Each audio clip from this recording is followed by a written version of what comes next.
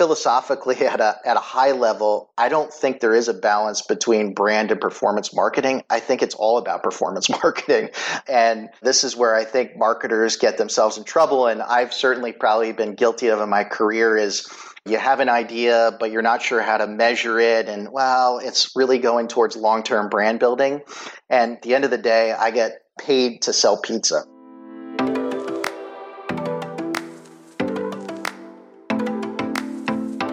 Welcome to Clicks to Bricks, the podcast about multi-location marketing. I'm your host, Rob Reed. Our mission is to inform and entertain multi-location marketers through the stories of top CMOs, senior executives, and subject matter experts. Over the past 10 years, multi-location marketing has become a unique and specialized discipline within the broader marketing universe, and we believe it deserves a dedicated forum in which to learn and exchange ideas.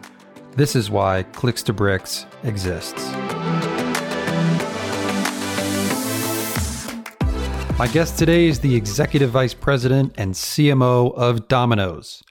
Art D'Elia oversees a massive organization that includes more than 800 U.S. franchisees and tens of thousands of frontline workers. Though initially challenging, the pandemic has been a windfall for the company as demand for food delivery skyrocketed. How does Art feel about third-party delivery services, brand action, and influencer marketing?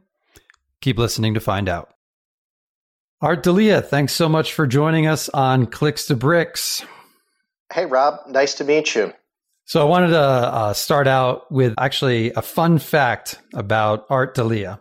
A fun fact. So my first job was actually as a lifeguard. I used to summer in New Jersey.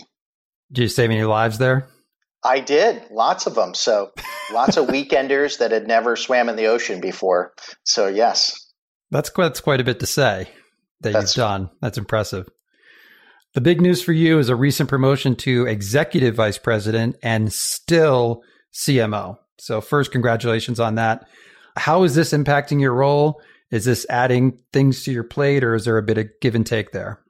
Yeah, so before I was CMO over our U.S. business, and in my new role, my responsibilities expanded to our international business as well. So now oversee the entire global marketing organization, and in addition to working with our domestic franchisees, also working with what we call our master franchisees in our international business.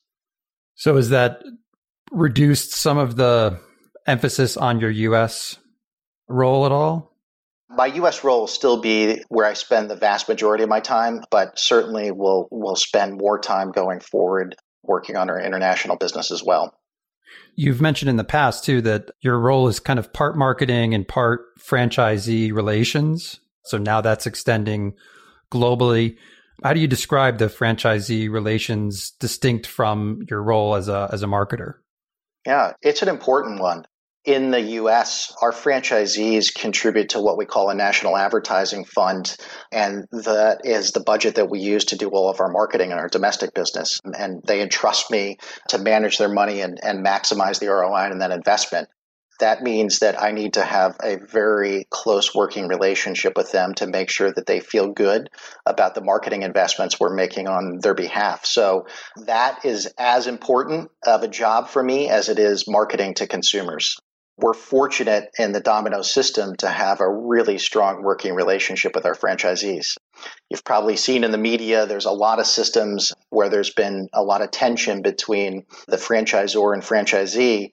Certainly, we will have healthy debates with our franchisees, but one of the things that I've learned in my time at Domino's is we get a lot of acknowledgement for technology and other things that we've done. But from the inside, what really has been a key driver of our success is the strong working relationship we have with our franchisees.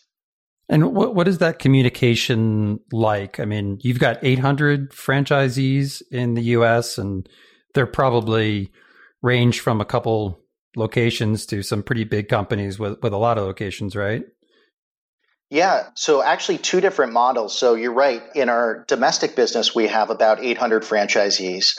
And then in our international business, that's primarily a master franchisee model, some of which are actually publicly traded companies. So in the domestic system with those 800 franchisees, we have advisory boards that are franchisee representatives that help us with on different topics. So in my area, marketing, and we really work very closely with those advisory boards, which we ask to be the voice of the franchisees, to talk to their fellow franchisees, understand what's on their mind, and help us really craft our marketing calendar, what we refer to as our national marketing calendar, and give us feedback on specific initiatives. And that dialogue and back and forth is really helpful to make sure that we're doing things that are not only right for the consumer, but right for our franchisees.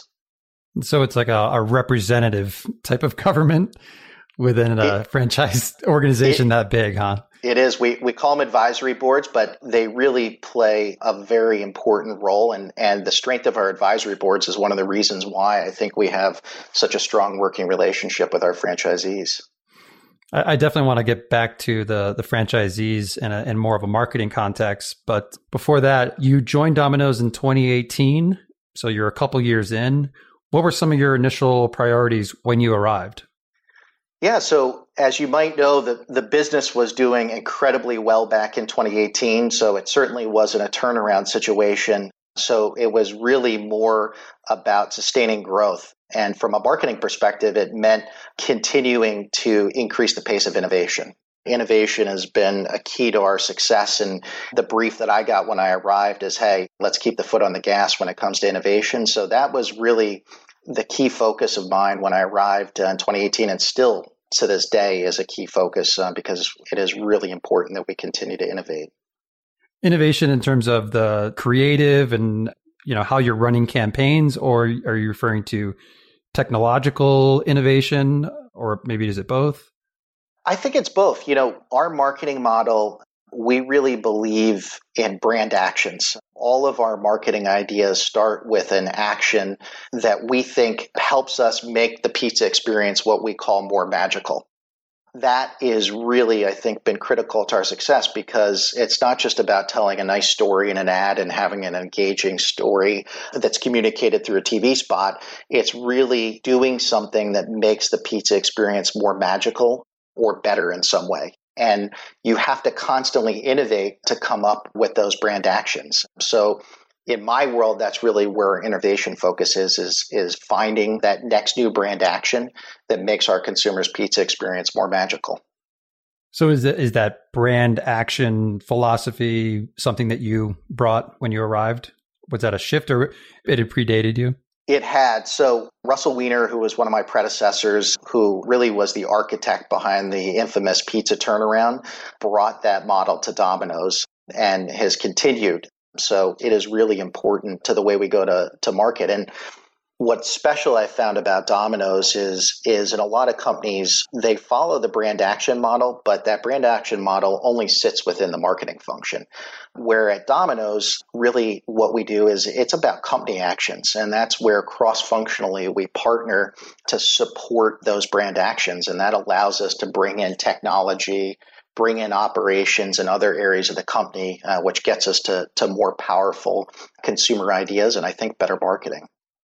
Yeah, dive in a little deeper on a couple of the campaigns. One of the things I like about your campaigns and these brand actions is they're tied into local, which I'm a huge advocate of local. But you had the pothole one campaign, fill in the potholes, and then you had I forget the name of the campaign, but it's where the pizza could be delivered anywhere. It doesn't have to be delivered to So talk to me about those campaigns and kind of how they came about and how they performed maybe. Yeah, both were really successful. I think the second campaign you're referring to is what we called hotspots. Hotspots. You could get delivered to all sorts of different locations. I think in each of those, the pothole example there, we have a big carryout business. We're obviously best known for our delivery business, but we've also built a big carryout business, and we wanted to help our consumers get their pizza home in good condition. No one likes when you have your pizza sitting on the passenger seat and you hit a big pothole and it ruins your pizza. So again, that was one of those examples where it wasn't us making a political statement about infrastructure or anything like that. It was literally focused on trying to make our customers' pizza experience better. Same with hotspots, right? One of the shortcomings, I think, of delivery historically was you had to get something delivered to a traditional address. But, if you're at the beach, at a park, or something like that, it was really difficult to get a pizza delivered there. We wanted to make it easier for people to get pizza delivered anywhere. So that was the idea behind hotspots. And it continues to be an important service method for us. In fact, we've seen a lot of our franchisees have set up hotspots on college campuses, and students going in between class or in central locations on college campuses set up a hotspot to make pizza delivery more convenient. How is that executed? Because I'm also very interested in the technology part of that. Does the franchisee use some kind of interface to say, okay, here's a spot and that I can deliver to? So the franchisees are actually creating the hotspots themselves, and they can do that as much as they want? They are creating the hotspots. So we created tools for them to be able to do that. And it was important to us and our franchisees that they have control over it, because we want them to make sure that they're doing it in a way that's safe for their drivers. And safety was a real concern. And those franchisees know their local delivery areas really well and know what locations aren't going to put their drivers in an unsafe situation. So that's why we designed it that way. And that local knowledge, in addition to addressing the safety concerns, allows it to put them in the best locations that are going to be most convenient for consumers. They know the boat docks. They know the most popular beach entrances or where people like to picnic in a park. That local insight is really helpful.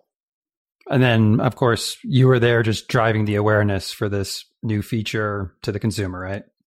Absolutely. That's where we leverage the scale of our media buy to be able to drive quick awareness for consumers, to let them know that they have this new way to get their pizza delivered. So I do have this perception of Domino's as part restaurant company, but also part technology company and part logistics company. And I think some of that has to do with why Domino's stock has performed so incredibly well over the past 5 years. Is there a lot of truth to that? And is that something that Domino's kind of considers itself? I think it links back a little bit to what we were talking about before around company actions. We were one of the pioneers in food delivery. Actually, this December is our 60th anniversary. And food delivery is all about convenience. And for the first 50 years of our existence, the focus was really on the speed of delivery. And that's where we focused our logistics and operations to really be the best in the business at getting you your pizza as fast as possible. Where that shifted in the last decade is to also look at the ordering process and make ordering a pizza more convenient. You mentioned earlier our Anywhere ordering platforms. We wanted to take as much friction out of the ordering process as possible. And we were one of the pioneers in the industry in doing that, to really try to make a better consumer experience and make it easier to order a pizza, because people don't order a pizza until they're hungry. But then when you're hungry, you want your food and you want it to be easy. And that's where the technology pieces come in, is really we've been able to leverage our technology capabilities to create, I think, a much better ordering experience for our consumers over the last decade. Well, so obviously every restaurant now can jump into the delivery game because of all the third-party delivery services like DoorDash. Do you think of DoorDash as an indirect competitor at all, or are they making other brands more competitive with Domino's? I would say we view them as a direct competitor.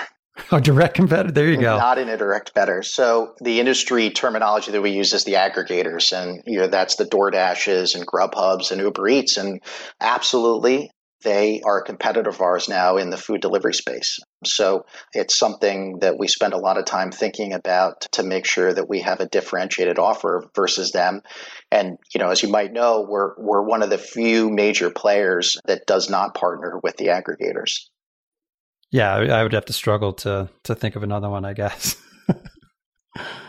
Sum up for me how Domino's has performed during the pandemic. What was the company's initial response? Did you immediately know this would be a huge opportunity that played to your strengths, that Domino's would have a pretty big competitive advantage? And then what have the performance numbers been? Yeah, I think Like everyone, it's been a really stressful time. It's been an unprecedented event, and we knew that we had an incredibly strong and resilient business model, and we had been preparing for this in many ways for a long time.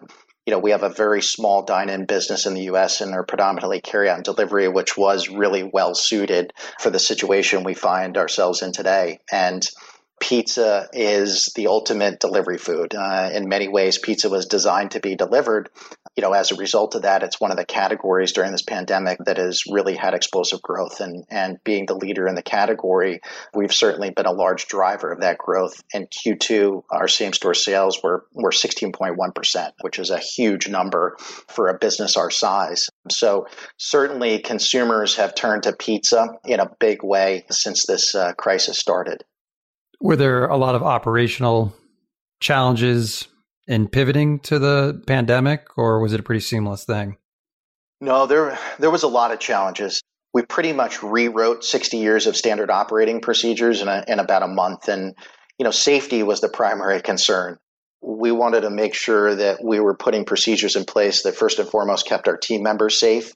And then we wanted to make sure that we were reassuring our customers that we were doing everything possible to keep them and their food safe. So we had to move really quickly to put a lot of new processes in place. In particular around contactless delivery and contactless carryout were two of the big initiatives to really enable that safe delivery or pickup of our customers' food at our stores. And so what was the marketing response when it all happened? Was it to basically shut everything down and then kind of reassess? Yeah, the marketing response was we had to move really fast. I will tell you now, it was a lot of long days and nights and really stressful. And, from a marketing perspective, I really wanted to get messages out there very quickly that reassured consumers that they could get pizza delivered safely from Domino's. So that was the pivot to change our messaging up, and all of the ads that we had on TV and social to really focus on contactless delivery and the other things that we were doing in our stores to make their food safe. So that was the key focus, and still is a focus today. I think it's still important that we continue to reassure consumers that we're doing everything possible to keep them and their food safe. So in terms of investment, was it pretty consistent then, pre and post? You just shifted the message, but the investment stayed more or less the same? Yeah, we've made some tactical changes, but we have not taken our foot off the gas. Our franchisees really pride themselves in stepping up. We have a long history after natural disasters, in particular hurricanes, on being the first restaurant to open. So our franchisees took a lot of pride in us being referred to by many as essential workers, really helping feed people that were at home. So we have leaned in and used our marketing resources to really help educate consumers on how they could get food delivered safely, and making sure consumers knew, because there's been a lot of economic disruption too, of the value that we offered as they try to make ends meet and feed their families. So what role do the franchisees play in marketing? Are they empowered to do some of their own marketing and make some of their own investment to drive incremental sales, or is it all just pretty much left up to corporate? No, a lot of our franchisees do a lot around local marketing. And, what's great about our franchisee model, these are people that have really invested in the brand. This is a lifelong investment for them. And as a result of that, they're really passionate about the brand, which I love as the marketing guy. And they do a lot. And it sounds like you're a big advocate of local. And our franchisees really spend a lot of resources and time making sure that we're building our brand in their local communities. And, we provide a lot of tools, and I have a field marketing team that helps support them. And not only do franchisees in many cases do investments for their own organizations, we also have a number of markets where franchisees partner together in what we call a co-op investment to market in that particular city or geography. And they do some great stuff there. There's some great local activation of the brand that they do. So that is a big part of our marketing model. So similar to the auto industry, do they hire their own agencies and do some of their own stuff locally, like co-ops? So we help them manage the local co-ops just to help them and make it more cost efficient and be able to share best practices. They determine the funding rate, they determine the mechanics, and we help them with the actual buys, the media planning, and the creative. So there's no real opportunity for the franchisees to kind of go off the reservation and kind of screw things up. You kind of put some guardrails in place.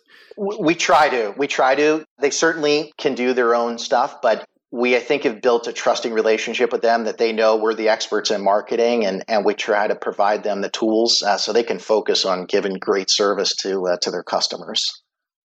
I've noticed a bit of a pivot to UGC campaigns. It seems like, after things settled down a bit, it would seem. What are those and how are those performing so far? Yeah, I think, UGC in particular on social has been a big part of what we do. I would actually categorize it more as real stories. If you look at our advertising reel, we put a lot of our franchisees in our ads. We put a lot of real consumers in our ads. And I think as all advertisers try to overcome consumer cynicism towards ads, having those real and authentic stories resonates. And, I'm really lucky to have these unbelievable franchisees that I can showcase in ads. And when we do that, it makes my job easier because they're really characters and personalities and figures that can really resonate with consumers. So we do that a lot. And we try to use a lot of real consumers in our ads as well. And again, because it's a much more authentic and I think honest approach to advertising that's worked for us. You had done some in the past. And so these new campaigns or more or less an extension of what you're already doing.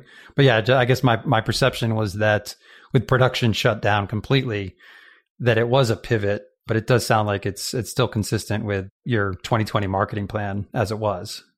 Yeah, very much so. So it certainly isn't a new approach or play. We have had to. It's been very difficult to do a traditional ad production during this. So it is true that we've had to get creative in producing content.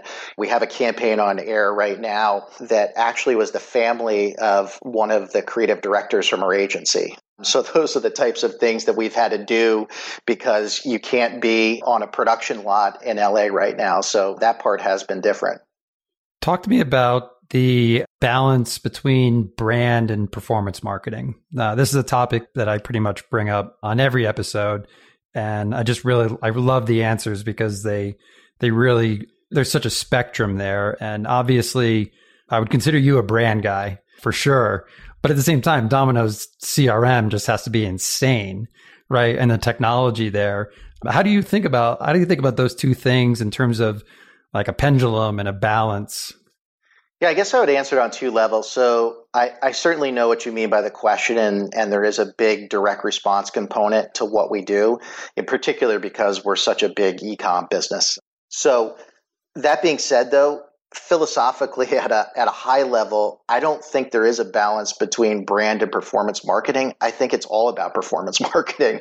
And this is where I think marketers get themselves in trouble. And I've certainly probably been guilty of in my career is you have an idea, but you're not sure how to measure it. And well, it's really going towards long-term brand building. And at the end of the day, I get paid to sell pizza. I'm really fortunate to be in a business model now where we have access to an unbelievable amount of data through our digital ordering platforms, our loyalty programs, and all of the infrastructure that we've built to capture data. So I have tools and visibility into the marketing inputs, what they create in terms of outputs. So I can be really disciplined about the investments that we make. And I think that's really crucial in this day and age. You have to be able to show an ROI for your investments. And I have the added pressure of, in our business model, franchisees entrusting their incredibly hard-earned money to fund our marketing initiatives. And I want to make sure they're getting a good return on that investment.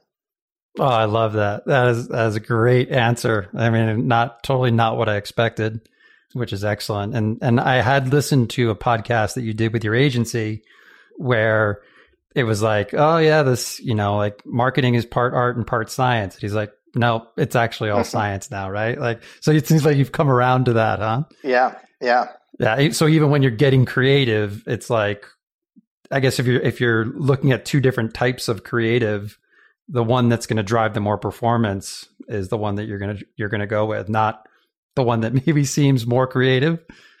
Absolutely. And, the science piece of it, we're big believers in copy testing. So we copy test everything we do. We do a lot of A/B tests. We do a lot of testing control for our digital media. We do a lot of marketing mix work. So from the creative side and the media side, everything we do has data behind it. And like I said before, we're really fortunate to own the data to be able to measure it. So it does give us a big advantage in that sense. Which brings me to a topic of unbranded search, which is the most pure performance that you could probably get. Pizza near me is probably one of the most popular local searches. And increasingly, consumers are doing unbranded search as opposed to branded search, like 8 out of 10 times. They're searching for pizza and not searching for brand. The brand only really kind of plays a role if it ends up in like the top 3 results. And then maybe you make a brand choice from that point. So do you have an express strategy to capture organic search traffic? Are you measuring this channel? Without question. So we got a whole team focused on search. It's a big part of our marketing mix. Everything from paid search, what search terms we're optimizing on, local listings, big important component of it. We spend a lot of time trying to optimize that. And like I said before, we have the benefit of having data where we can do a lot of testing controls to really help optimize on that. But search drives a lot of our online ordering, so it's important that we get that right. And I don't mean to get too deep into the weeds on this one, but if you see a click to call from Google My Business, are you valuing that individual call? Would you put a dollar amount on that? Yeah, if it leads to an order, absolutely. So, ultimately, everything's... Well, it's hard. It's actually hard to tell if it led to an order, right? You're right. You can just see the data. Somebody did a search, clicked Google My Business, they called the location. How often do they call and not make a order? I guess is that you'd have to think about that, right? That's the assumption that we make. Is the good thing is the majority of our ordering happens online, so it's a little bit easier to trace it back. And you're right. The assumption is if they're going to call the store, they're going to order a pizza. So we have a pretty good sense of what it's driving. So that's pretty much at the micro level right there of marketing. That's, you know what though, but it is really important. So especially for a business like ours. This is not something, obviously, you would have had exposure to in your previous roles. You were with Danone and you were with Pepsi. Was there a big adjustment in coming from CPG into multi-unit retail? Now that you've been here, do you now have a preference for one over the other? The biggest difference, which we just started to talk about, is in CPG, the retailer owns the data, not the manufacturer. And in the multi-unit retail space, we own the data and we own the customer exchange, and that is a huge difference. I knew there was going to be a difference as a result of that, but in my first couple of months, I sat in a whole bunch of meetings, with my jaw on the floor on the data access that we had versus what I had in CPG, which is there. Maybe a Walmart or a Kroger gives you a little bit something here or there, but you just don't have the access to the data and the granularity of the data that you have in retail. And that has been really fantastic. And, as a marketer, it gives you so many more levers to pull. And, as we all shift from mass to precision, that data enables real precision marketing. So, we certainly tried it, and CPG continues to try to go after precision marketing, but it's hard because ultimately the retailer owns that consumer transaction and the data, where in our business, we own it, which really enables us to do that to a much greater degree. So is your preference now in multi-unit retail, it sounds like? It is. Yeah, it's been a great transition. I love my CPG experience. I worked for some great companies, learned a lot, worked on some great brands, but I've really enjoyed the restaurant industry. And you're right, because you have more levers to pull, it is more fun as a marketer, which is probably why you're seeing more and more CPG alums go over to the restaurant industry. Yeah, I think now Fernando Machado is a big kind of high profile version of that, coming from Dove to Burger King. And that seemed like to be a pretty surprising shift, but he seems like he's having a good time. Yeah, Yeah. If right? you certainly if you follow him on social media, it looks like it. Yeah, for sure. Anything at Danone or Pepsi that kind of set you up for this role, though, even though you didn't have the access to the retail? Yeah, I hope so. I mean, I had great experiences at both companies, fantastic marketing academies, and I think I gained a lot of valuable experiences. Pepsi, I think I really learned how to think strategically and communicate powerfully there.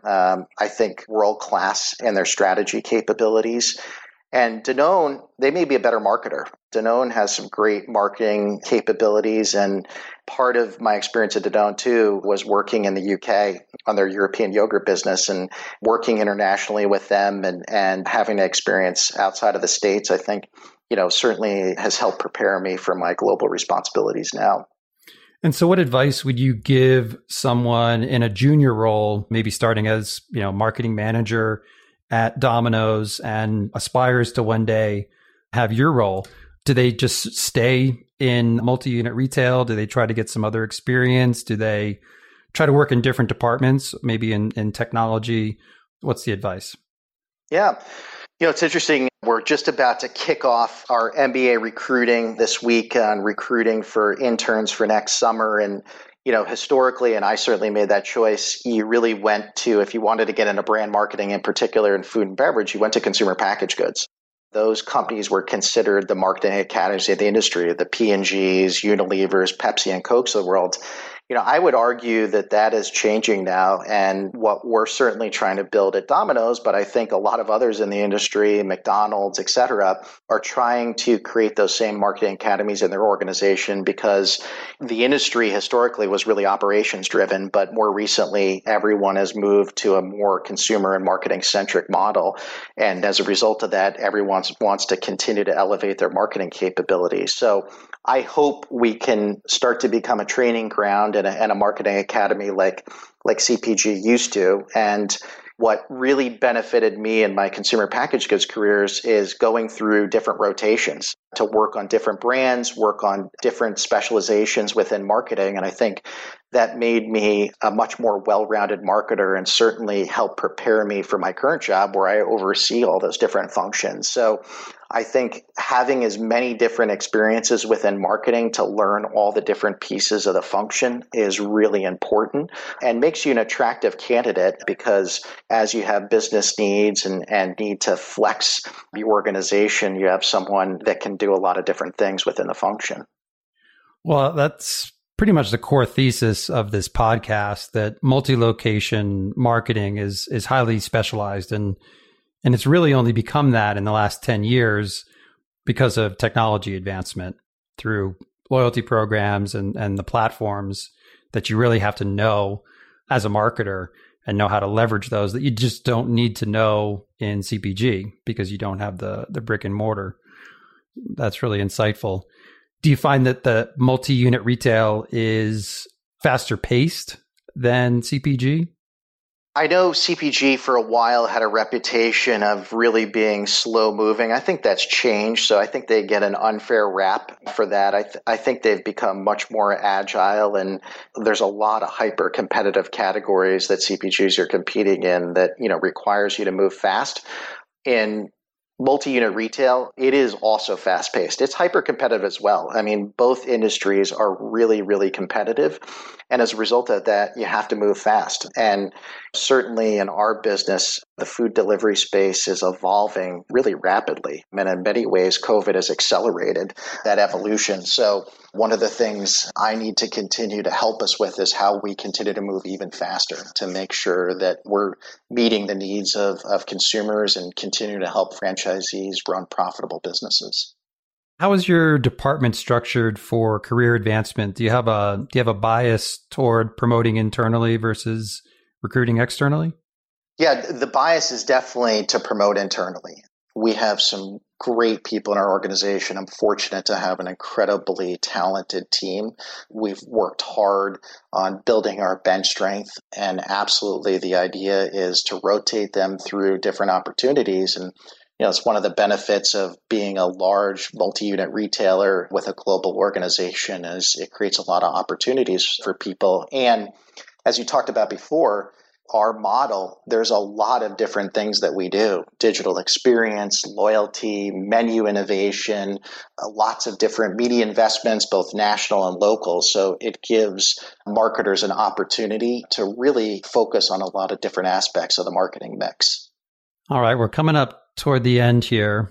Wanted to make sure I have some time for the lightning round to throw out a few topics and just get your initial response and thoughts on those. Let's start with Generation Z. Tough to reach. So that's my knee-jerk reaction to that. Certainly that's going to be the future Domino's consumer. So we're talking a lot about them, but they, like every new generation, are absolutely harder to reach than previous generations. How about influencer marketing then? Kind of a dovetail there. I'll give you a provocative answer to that. I think a lot of influencer marketing is lazy marketing. Borrowing equities is pretty easy. So I'm not a huge fan of influencer marketing. Fair enough. Final question. Are there other leaders in multi-unit retail that you've followed and would want to see interviewed here? I'll give you one. A former colleague of mine, Pepsi, who's CMO at McDonald's now, Morgan Flatley. I'd love to hear you interview her. Oh, that'd be excellent. She just got actually to the top of the list. So, all right, Dalia, thank you so much for your time today. Thanks, Rob. Thanks so much for listening. If you enjoyed this episode, be sure to share it on LinkedIn and to subscribe on iTunes, Spotify, or wherever you listen to podcasts. Also, you can sign up for our newsletter at clickstobricks.fm for exclusive content and previews of upcoming shows. I'm your host, Rob Reed, and this is Clicks to Bricks, a podcast about multi-location marketing.